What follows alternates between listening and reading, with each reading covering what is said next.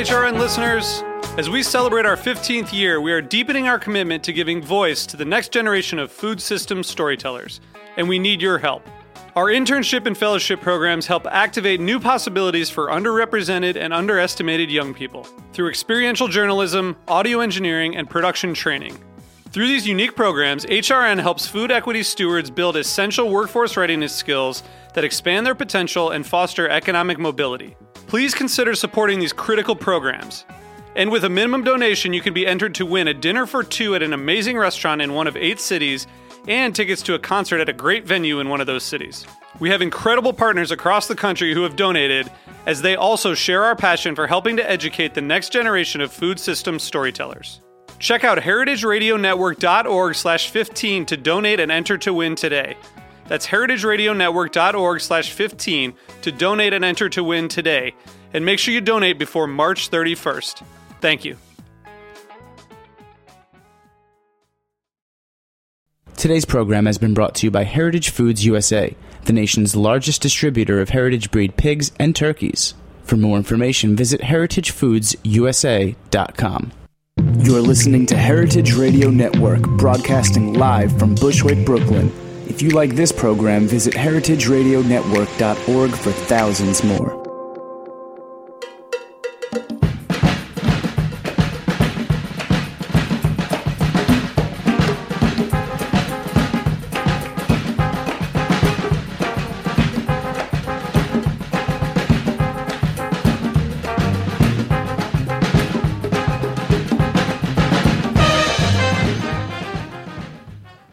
Hi, welcome to All in the Industry on Heritage Radio Network. I'm your host, Sherry Bayer, and we're coming to you live from Roberta's Restaurant in Bushwick, Brooklyn. It is Wednesday, March 5th, and this is the 9th show of this series, which is dedicated to behind-the-scenes talents in the hospitality industry. Today we're going to be talking food photography with 2 special guests, and as I do on every show, I will have my PR tip, speed round questions, restaurant news discussion, solo dining experience, and the final question. As the founder of Bayer Public Relations, I'm going to tip off the show with my PR tip of the week. Today's tip is to be prepared with photos. Yes, there is a theme for this episode. Photography is very important in PR. Photos tell a story, and people love visuals. I always tell my new restaurant clients that we will need great photos of the food, the space, chefs, owners, etc., as soon as they are photo ready. And by this, I don't mean photos that I can take with my iPhone, even though my phone does take pretty good pictures. I mean we will need professional photos so that when the media requests a high-resolution shot of the space for an article, I can send it to them right away. Most media publications don't have staff photographers to send to photo shoots, and they are relying on the restaurants to supply their own photography. So it's important to have professional photos available so you don't miss opportunities. And you can use these photos for other marketing purposes, your website, and more. They'll be useful, trust me. So that's my tip. Get the best photos. And if you need a reference, keep on listening. As I'm so excited, because today I have 2 amazing freelance photographers on the show, both of whom I've met and become friendly with through the industry. My first guest is Melissa Home, a food restaurant interior and portrait photographer born and raised in New York City. She was named New York Magazine's first staff photographer in its 40-plus year history in 2006. She is known to add fresh, original visuals to the magazine and website, which receives over 1.1 million viewers monthly. Melissa also works as an independent photographer. She has received honorable mentions from the International Photography Awards, and her client list ranges from Glamour to GQ to National Geographic to Wine Spectator and the New York Times. She is a graduate of NYU and self-taught in photography. Now, my second guest is Ken Goodman. He is a freelance photographer based in New York City who focuses mainly on food, chefs, rock concerts, and celebrity events. His images have appeared in publications such as The Wall Street Journal, Edible Manhattan, Gotham Magazine, and Art Culinaire. Ken also specializes in cookbook photography, including critically acclaimed Wicked Good Barbecue and the James Beard Award-nominated Come In, We're Closed. Prior to his career in photography, Ken spent 20 years in the restaurant industry as a classically trained chef and restaurant consultant. He has a culinary degree from Johnson & Wales. So, welcome, guys. Thanks for coming out. Thank you. Thank you. When I wanted to do this show on photography, I was thinking it would be great to have both of you because, well, I think you both are fabulous, for one. And two, you have different angles, where Ken, you do a little more of the culinary event side, and Melissa, a more print work from what I see. Mm-hmm. So let's start just with your backgrounds, because it seems you're both... Was it more of a hobby that got you interested in photography? It wasn't that, or did you set out? It wasn't that you were growing up and you said, "I want to be a photographer when I No, get older." It was never a goal. But I don't think anyone gets forced into photography. No one, is pushed into it. But I actually studied journalism. I was setting out to be a food journalist. When halfway through, I decided I really liked the visual story more. So that's when I finished my degree, but I really delved into photography halfway through. Well, I think photographers, and you have an eye for it, for sure. So as you were, how did you get started then, beyond just taking photos for yourself or getting some freelance work? I just really started shooting. I was the avid, annoying photographer who wouldn't let your friend who wouldn't let you touch your food until I took a million pictures of it. And I mean, it was really a humble beginning, but it was a lot of fun. So it really started there. And then when food photos weren't turning out the way that I remembered, because, restaurant lighting is notoriously terrible, it's really yellow, I started reading books. I just started looking up how to do it right. I started gathering the equipment on the small budget that I had. All right. Well, you were way ahead of the curve, because I think now everyone's taking photos of their food. But this was back. When did you Probably start back this? in 2003, 2002, before blogs really took off. Like the people were starting. They still had Blogspot platforms, right. And Zanga was around. And this is before.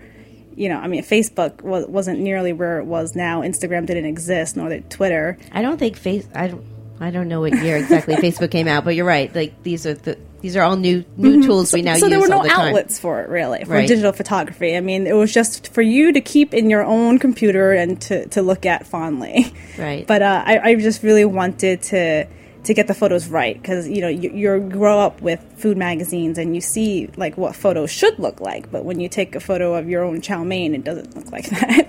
Right. Yeah, I hear you. And what about you, Ken?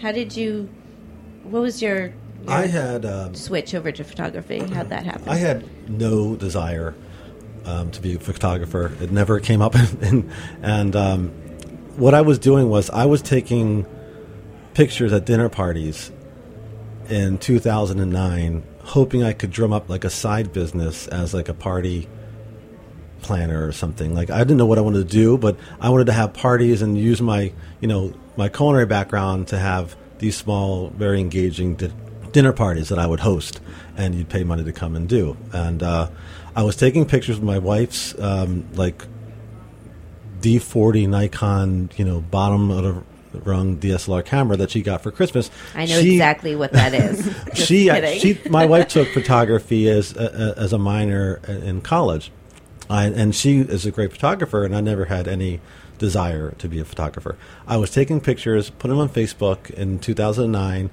to drum up this side business, hopefully, and then people started to comment on the pictures, and they weren't really talking about the dinner party interest. They were saying, "Wow, you take good photos." And I didn't think much of it at the time, and thanks, Mom, and whatever. Like it didn't mean much to me. And then somebody who I didn't know in person, but just on Facebook, sent me a message asking me what I charge to take photographs. And that's cool. He assumed I was a photographer, and then I was like, wait a minute here, and I started to think about it as a side business. I'd still be a restaurant consultant and cooking and stuff, but maybe I would do some photography on the side. But as I started to think more about it, and I did a few, small things for friends for free, just begging anybody I could to, let me come and shoot something, a fire ignited, and I just couldn't put it down. And I think the big shift for me was I asked Susan Ungaro from the James Beard Foundation if I could shoot the James Beard Awards just as an extra photographer, Nice. just to come and be a part of the event and, shoot it. I've always gone to it, but I wanted to sort of play a role. Mm-hmm. And I was like, I won't charge you anything, but can I just come and do it? And she was like, sure. So I rented a couple of cameras from a camera store, and I rented a camera strap. I rented everything, a flash, camera strap, and I was fully bogged down with gear that I had no idea how to even really operate at the time. And I ran into Mario Batali at the awards, and he was like, what's with the cameras? I'm like, oh, I'm a photographer now. And he's like, oh, really? I said, yeah. That's what I'm going to do now. So, and then he was starting a foundation at the time, and he's like, I got a foundation that's starting. We have an event in a few months. And then I learned that my friend Billy Harris was going to be a part of the events. So I talked to Billy about maybe let me come and shoot it again for free. Again, just whatever I can do to help. And I don't know, I fell in love with it right away, taking event photography. And then Meyer liked it, and he decided he wanted to keep me on as his foundation photographer. And, that when you get somebody like that out of the gate, behind you, two things happen. You're perceived to know way more than you do, and I didn't know anything at all. And you're also perceived to, be really good at, because, if someone like him is, he can get anybody he wants to photograph whatever he does. So I spent countless hours on YouTube. I didn't read any books. That's where you got your education. Okay. For over a year on YouTube, 6 hours a night, learned everything I could learn about photography on YouTube. Amazing. Well, as you were talking, I was thinking about having, you guys certainly, you have the eye for photography or something. When you see, you can be looking at an event, or you see the right angle to go at. And I find, for instance, like on Instagram, when I post pictures, I think every once in a while I post a picture, I'm like, I got it. I got the angle. I got it. That's a good one. I get my 24 likes. I'm very happy. And then I scroll through, and whenever I get to one of your pictures or a professional photographer's picture, it's always perfect. And there's a difference. So whatever you've been reading, or your YouTube University. Yeah, That's it, Melissa. Is that it? Because I think I don't know. I feel like there's this natural skill you have. But maybe I should just get on YouTube. Is what you're saying? I hope that most photographers who get into it have a natural eye for it. I think we're visual people. We look at things, and we not only look at them and pass by, but we kind of study it. There's also the great rule of thumbs whenever you're doing photography, which always help out beginners. The rule of thirds, and just having, isolating things and just looking for contrast, looking for color, looking for shapes. And those all resonate with people because it's familiar, it stands out, it's something that really makes a difference. A lot of iPhone photography is a whole nother animal. Mm-hmm. I think for Instagram, that's completely its own new genre now. There are iPhone-only photographers, and it's just amazing what technology can do. It doesn't matter what tool you use. I think once you learn the rules and then you learn how to break them, that's the really exciting part. Yeah, well, I was the opposite. I broke all the rules before I knew they were rules. I was like, oh, there's rules there. That's a real rebel. They are very helpful. rebel. yeah, well, it's amazing, Ken, that, how you got your foot in the door and took on a job maybe you weren't completely sure you could do, but you learned how to do it. You've excelled at that. It's called balls. Very true. So, with New York Magazine, Melissa, how did you get that gig with them? That was a crazy story. I was already halfway done with NYU, I believe. I was in school. I was browsing Craigslist, looking for possible gigs, because I was doing the same thing. I was trying to own my skills and farm out myself to anyone who would hire me for free. Their cost is very low. Just let me shoot something, and I'll do it. I'll do my best at it. And I came across, this is when, I guess the internet was young, and they saw that the future of television was on the internet, and they wanted to create a food channel online. And they were looking for, I guess, hosts. They're looking for people to give ideas, looking for videographers to contribute anything. And it would be really, a DIY project and everyone's out for themselves. So I went to this meeting. It was pretty shady. It was in a random alley in Chinatown. It was raining and dark and cold. It's probably everything your parents tell you shouldn't do. And I walked in, and there were great people. And one of those great people was Josh Ozerski. He was the restaurant, I think, contributor for Newsday at that time. And he was still in between gigs and getting into food writing, and we all dropped our cards into a hat, and just randomly, just out of sheer luck, he picked mine and called me up the next day and said that he was trying to get something going and if I could work with him. And I did. It was a lot of fun stuff, a lot of very low-key, low-tech, food shoots and whatnot. But is that, I'm sorry, photography and video? Because he did video, or is this was just photography, okay. But he was also messing around with video at that time, and so nothing came of it. I mean, it was a lot of good eats, a lot of good times, but there was nothing substantial.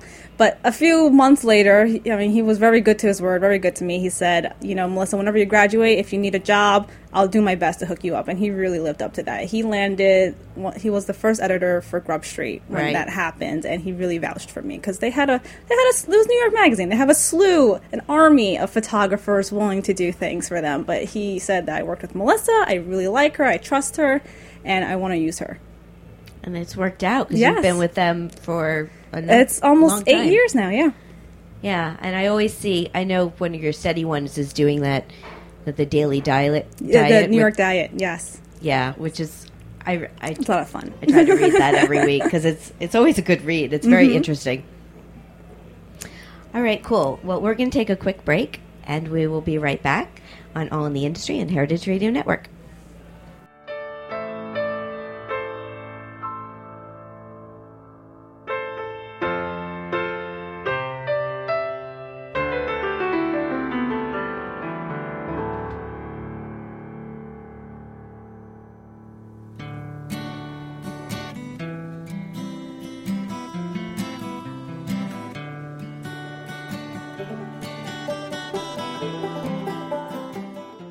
Heritage Foods USA is proud to announce our Heritage Rare Breed chicken rotation. We've partnered with Frank Reese, the country's preeminent poultry farmer, to create an alternative market for non-industry bred chicken and show our customers what real chicken tastes like. Frank's chickens look and taste different from commodity poultry. They have not been genetically manipulated or pumped with antibiotics to increase their growth rate. Frank breeds and hatches his own birds so he can guarantee the finest animal welfare from start to finish. Every 3 months, Heritage Foods USA will offer a new, rare breed of chicken on our website and at the Heritage Meat Shop. Our inaugural variety is the Colombian Wyandotte. These birds are good for frying and are sought after for their fine texture, taste, and healthy lipid fine yellow fat. Heritage Foods USA is the only place you can taste these special heritage birds. Order today at heritagefoodsusa.com. Call of a meadowlark, meet me in the shadows, and we'll fall down in the dark, yeah.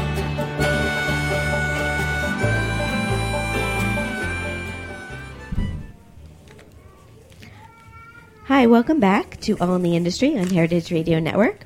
I'm your host, Sherry Bayer. Today we're talking restaurant and food photography with Melissa Home and Ken Goodman. So I wanted to see, why both of you work with restaurants and chefs? Like, what's the draw for that versus photographing something else?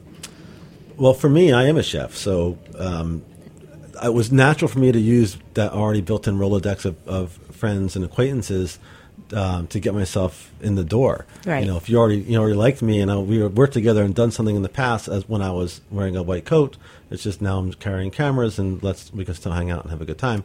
And so it was easier for me to do it that way. And I also shoot music because the two things I love are food and music. So I just decided that I wanted to focus narrowly on those two areas because I don't think I'd be happy photographing horses because I'm not really, NASCAR. Yeah, no, whatever. that makes sense. And I said I'm not going to work for anybody because I don't want to go on assignments and I don't want to do things that are outside my comfort zone. I just want to focus on those two areas and make the best of it, and it's working out. It certainly is. And what about you, Melissa?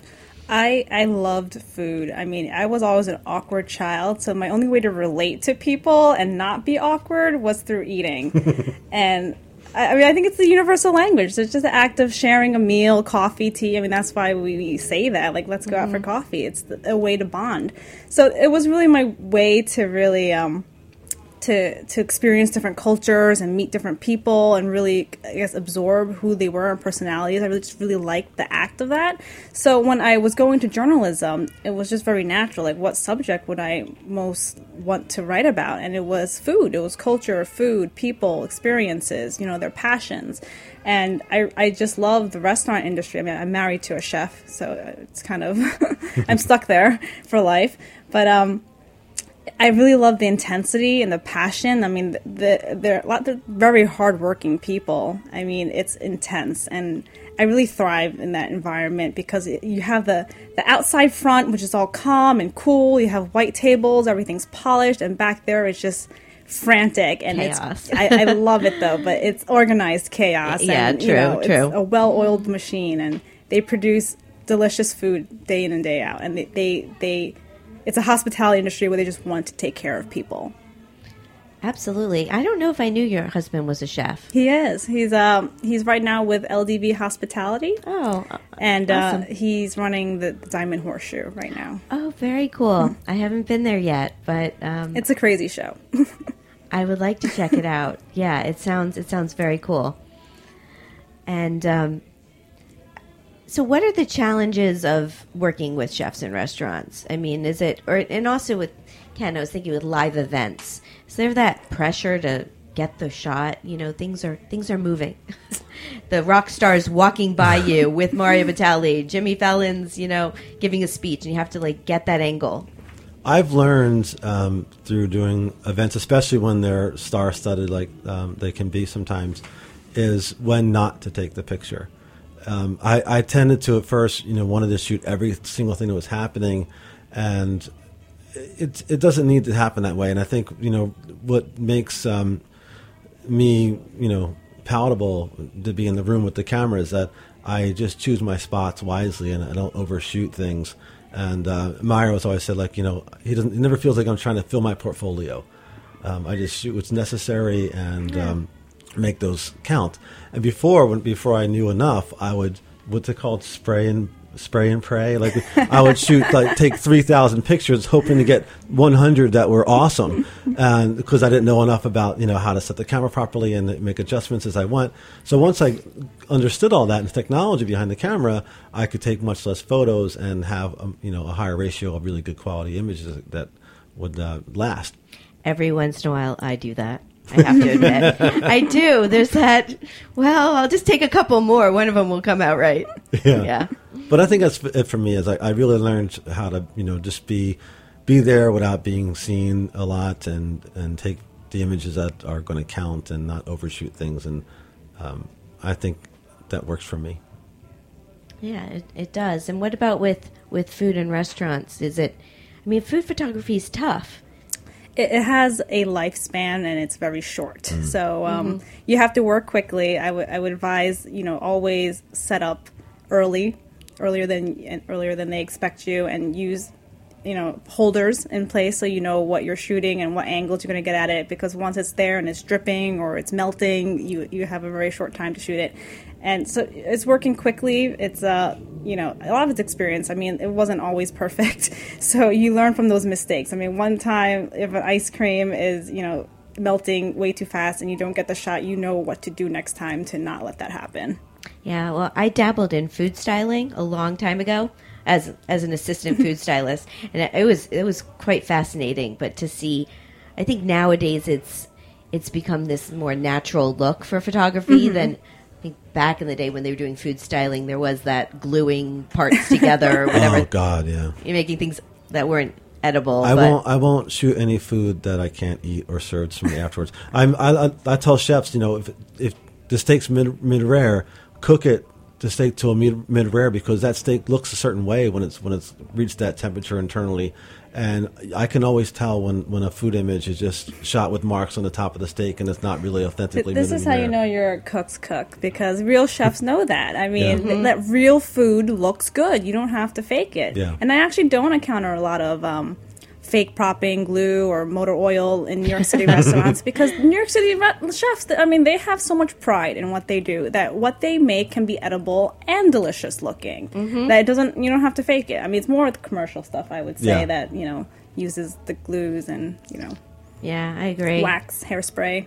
And actually, this is a good segue into last week. I had on Pat LaFrida, the man from Pat LaFrida Meat Purveyors, and I asked him to ask you guys a question. And so his question was, food photography is difficult, especially shooting meat and raw meat. Colors often don't look right, and he said on Instagram they don't look right.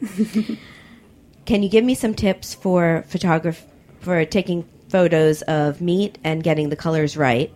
And we were also talking about the internal look of steak, because I mentioned I think it's even taking a finished picture of a piece of steak. I've found that's challenging. He was talking also about cutting into the steak and the meat, so what your tips are. And he also mentioned, Melissa, that you took some of his first photos. I did. So tell us, how do you take a good picture of meat? Does he mean on Instagram or like in general? He mentioned Instagram, but I think now what people like me, we're taking photos on iPhone, we're using Instagram because it helps you. It helps you make the picture look prettier. But you're the professional photographer, so however you want to answer it, you're using a good camera versus a phone. But if you're going to use a phone, like I use editing applications on my iPhone, so that I don't just take the picture and put it on Instagram. I take the picture and then I got to put it into like Photo Toaster or another app like that and adjust the contrast and everything else and the tones so that once it goes on Instagram and it has my watermark on the bottom of it, which I watermark every picture I put on social media, I try to.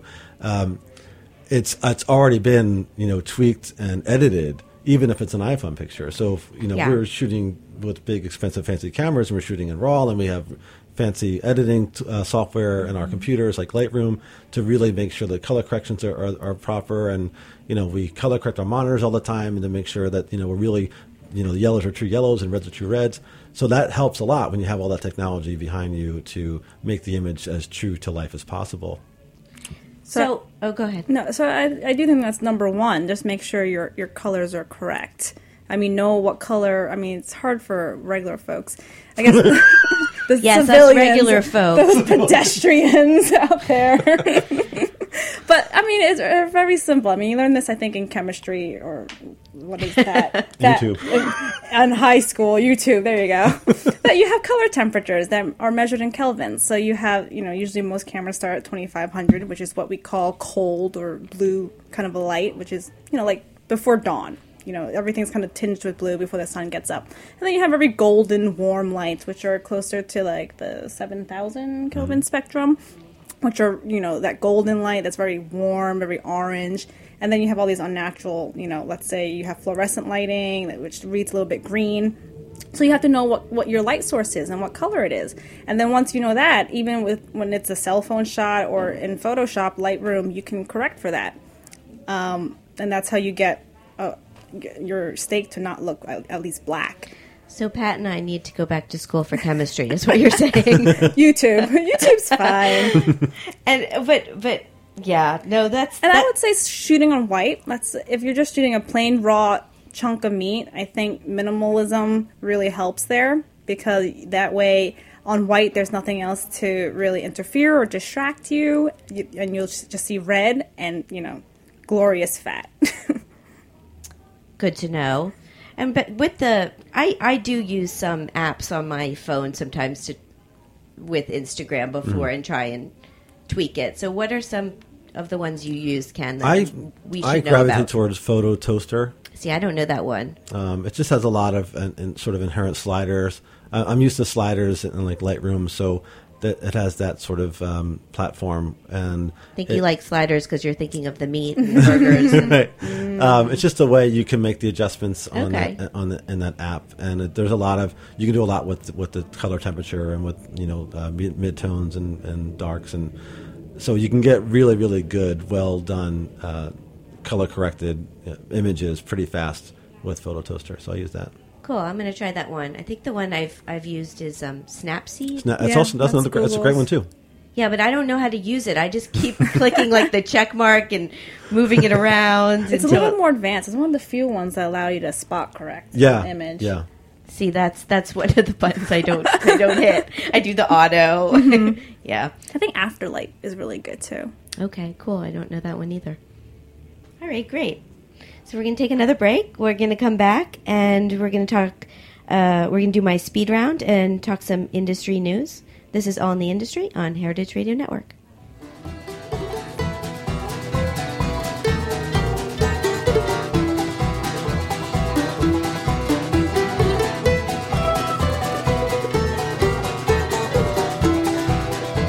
I walk along the path at night. I walk along the path at night. I walk along the path at night. And holy God, and I walk the path. The August sun will surely come, and when it does, we'll see the side around, oh side around, oh side.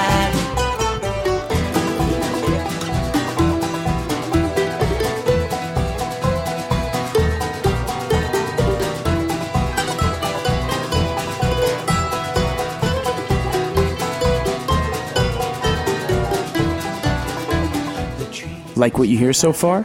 Support the network and become a member. Membership helps us bring you the best food radio in the world and gives you access to thousands of dollars in discounts at the sustainably minded businesses that support us. To become a member, visit heritageradionetwork.org today. Surely come, and when it does, we'll see the side around, oh side around, oh side.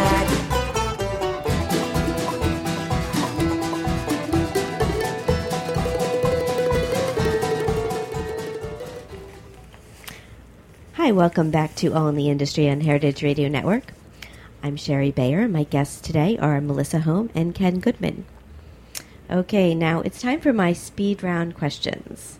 So, Ken and Melissa, I'm just going to name a few, go through a list of choices, things related to the hospitality industry, and you just name which is your preference, whatever comes to mind, such as hamburger or hot dog. Oh, okay. Yeah, no, it's not. You'll be okay. People, I think, I'm not going to lose to Melissa. No, there's no winner. I don't know. We could have a contest, but there's no winner. We're all winners here. But we'll let Melissa go first. Ladies first. So here we go. Eat in or eat out? Eat in. Eat in. Wine, beer, or cocktail? Milk. I'm allergic to alcohol. Sorry. I didn't know that. Very cool. Milk it is. I don't drink these days, but I would say if I were, it would be wine. High five. I don't either, by the way. All right. Tasting menu or a la carte? A la carte. Oh man, that's a tough one because I like the tasting menu, but I know it's getting a little saturated. But if it's a good one, I like a tasting menu. Okay. It's a 3-hour commitment, though. Hey, you know. How about small plates or large plates? Large plates. I like small plates. Uptown or downtown? Downtown. Downtown. Restaurants or bars? Restaurant. Restaurant. Black and white photography or color? Color. Color for most everything. For food, I mean, black and white. Well, yeah. For food, Well, yeah, for food. But Ken, you've done some. I always like your black and white shots. Yeah. I like people in black and Yeah. white sometimes. People's skin tones and stuff. When they're sweating at an event, I can make them look better in black and white. So it's really for them, not for me. Yeah, I would think food though is very challenging for black and white. Yeah. Yeah. All right. How about natural light or studio lighting? Natural when possible. Natural is always the number one choice. Celebrity or celebrity chef? Celebrity chef. I don't understand. What I like better? I don't know. Yeah, or what you like shooting, or... Well, I'd say celebrity chefs because, they're my people. Dessert or cheese plate? Dessert. Dessert. Last one, Manhattan or Brooklyn? Brooklyn. We're in Brooklyn, right? Yeah, but they're not going to kick you out if you say Manhattan. No, I don't get her enough, but I really dig Brooklyn, yeah. All right, here's to Brooklyn. Cool. You both win. Woohoo! Yeah, I don't know. That's just my radio game. Have to spice it up here. What does it mean? Do I have a personality trait now? Yeah. Is I don't know. I think I'm at some point I'm going to have to go back and tally all the answers because it's interesting. A lot of people answered. Actually, it started out people were more the eat out, and now I'm getting more eat ins. So I don't like being rushed. I like to be in my sweats. I have 2 kids and a wife, and I love cooking for them. And you have a chef at home. Yeah. What are we talking about? Okay, cool. So now for restaurant industry news of the week, a little discussion. So one of the things was this past weekend was the TEDx Manhattan conference, and I know, Ken, you shot at that. And I was home doing work and watching on the live feed, and they were all very good talks, and one of them was Tom Colicchio. Epicurious wrote. There was an article about the conference, and the conference was called "Changing the Way We Eat." And so Epicurious wrote down some of the quotes from it, and one of them was from Tom Colicchio, and it said, "People are not hungry because we don't produce enough food. People are hungry for political reasons." And then he had this whole hashtag vote food, and it was on Twitter, and I think it created a good buzz. So what was it like being there? It's my second year shooting the event, and it's incredibly inspiring because everyone that gets on that stage has something really valid and amazing to talk about. And the way they focus on TEDx Manhattan, it really is a food TEDx discussion, and I think that's the theme in Manhattan every year, and it will remain so.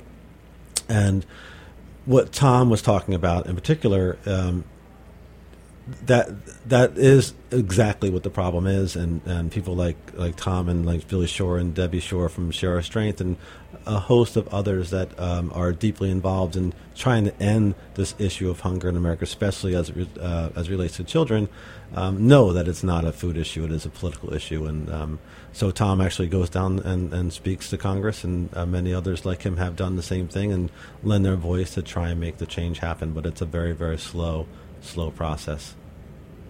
Yeah, it seems so. But he was a really good speaker.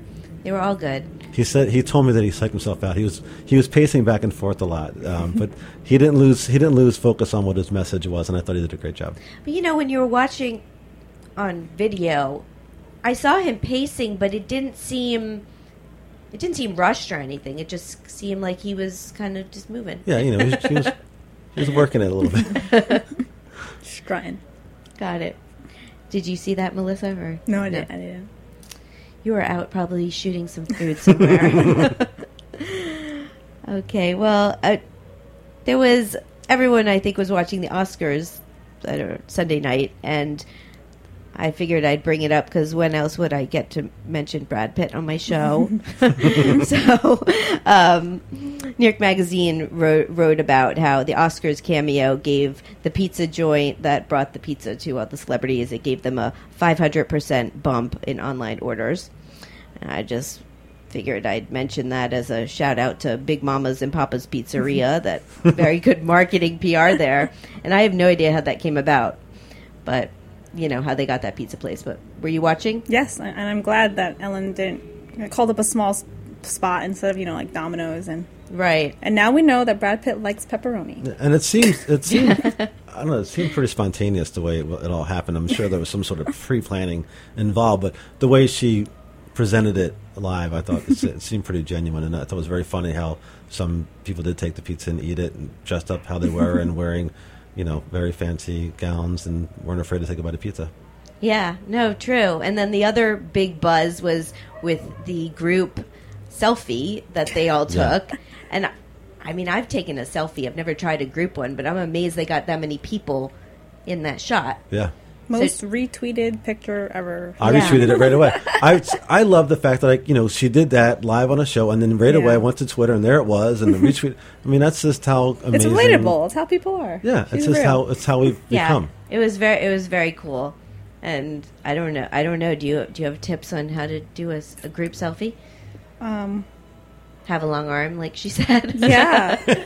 Yeah, have Bradley Cooper take it. Yeah. Good tip. Okay, now another article was in the New York Times today. Robert Simonson wrote about these new cocktails that are coming out in as well. He was specifically writing about Wiley Dufresne's Alder, that they offer a cocktail as a regular size or a short. So the article is called the Moderate Thirst or Budget, and I thought it was interesting because he was saying how you can go to a place and get a half glass of wine or a sampling of whiskey, but really you can't get a half cocktail. But I don't know. What was interesting, though, he was saying these cocktails are the pre-mixed ones on draft. And I don't know how common that is. I haven't seen it that much. I just did all of the drink photos for Toro New York, and Nice. they have several.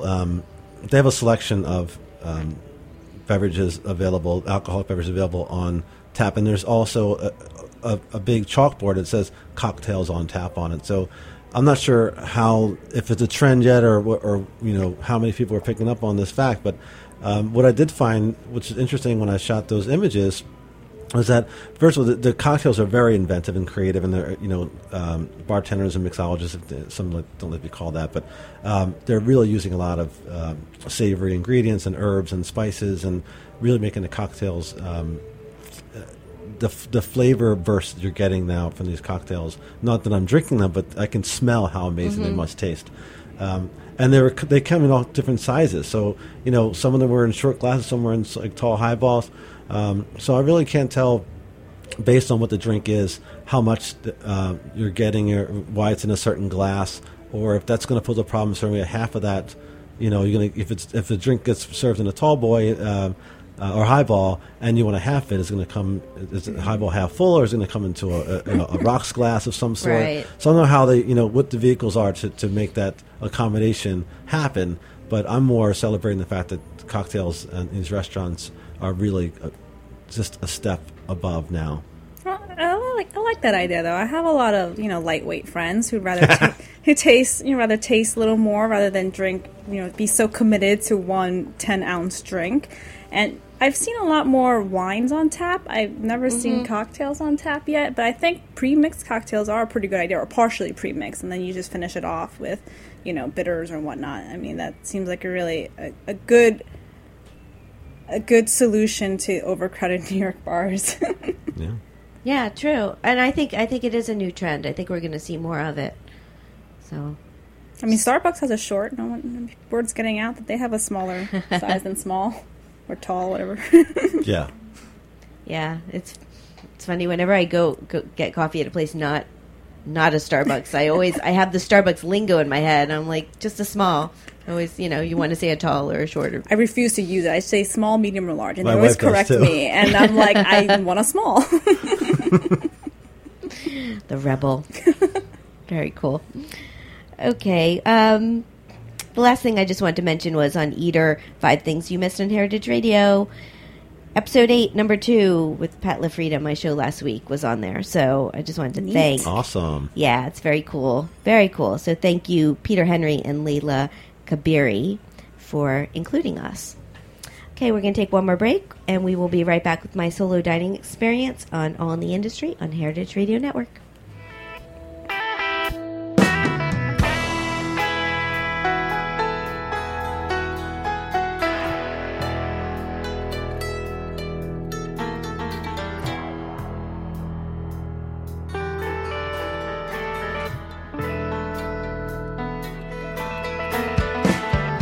When she was patient, trod her dime with an aspiration to board.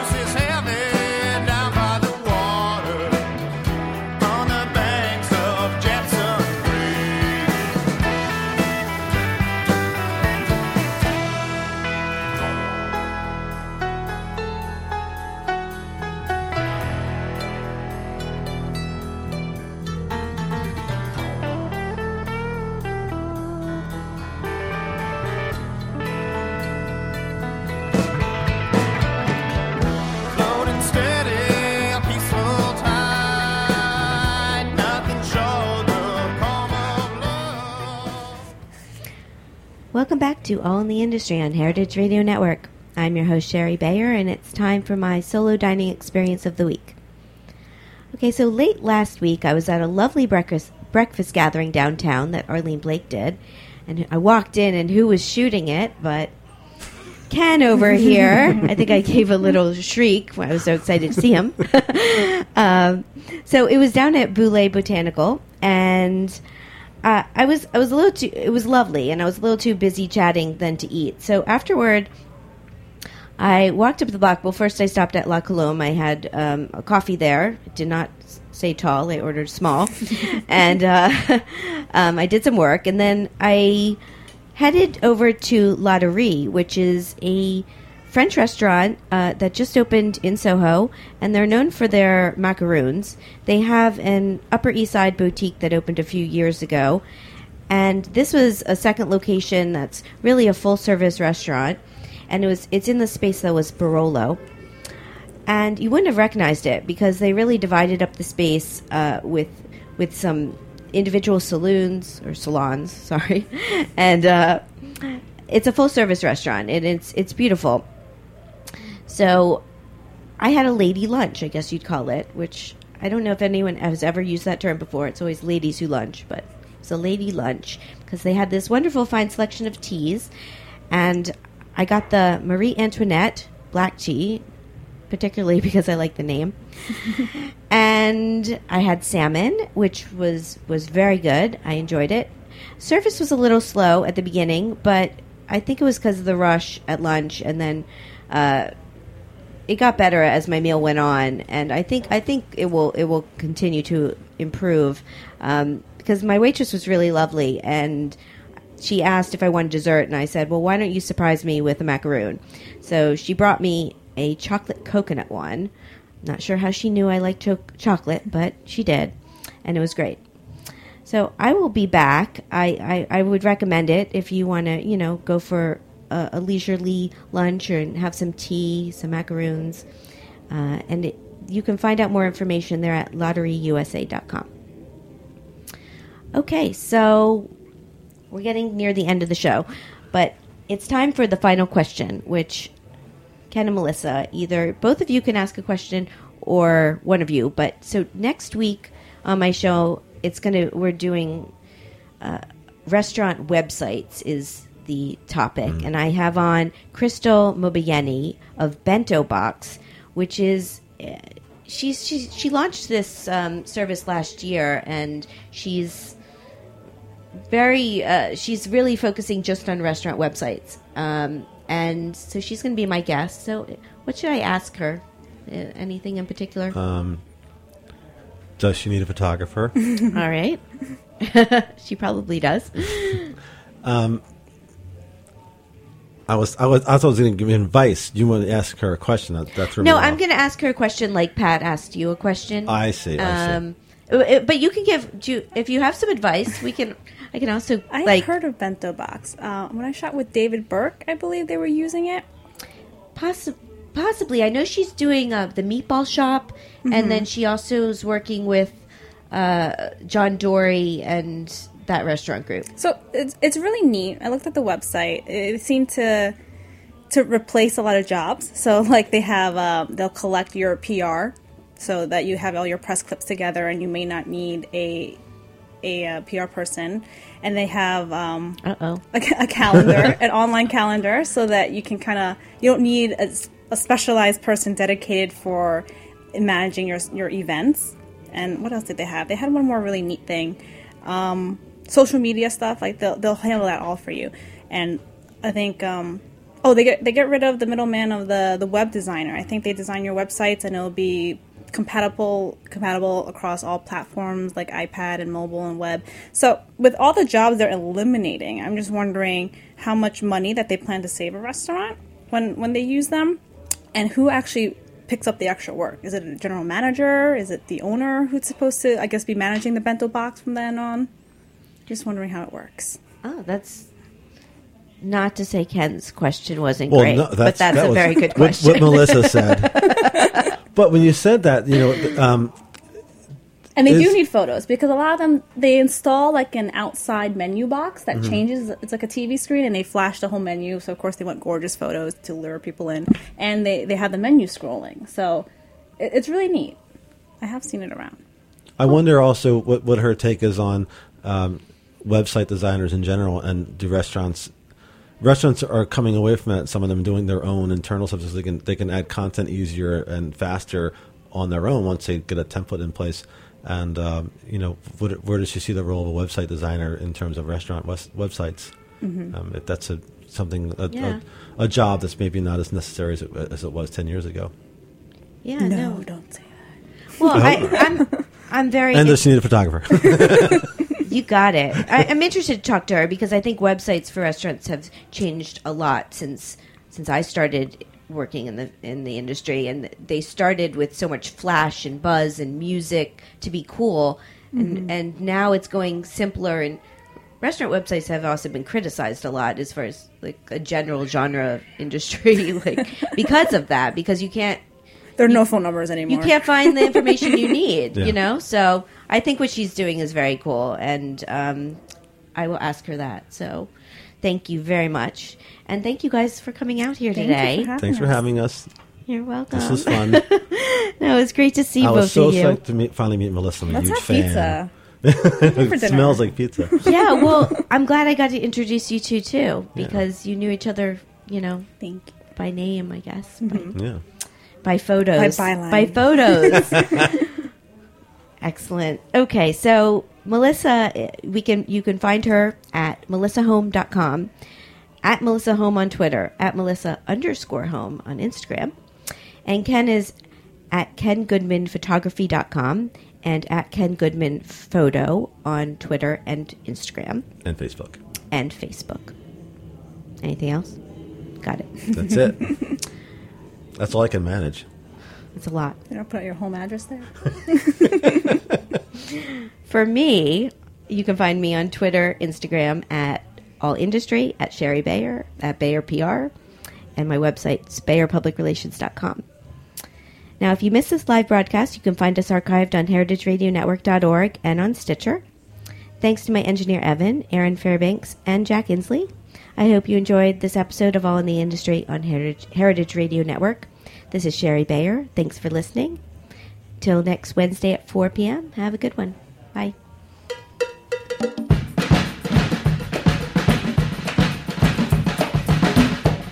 Thanks for listening to this program on heritageradionetwork.org.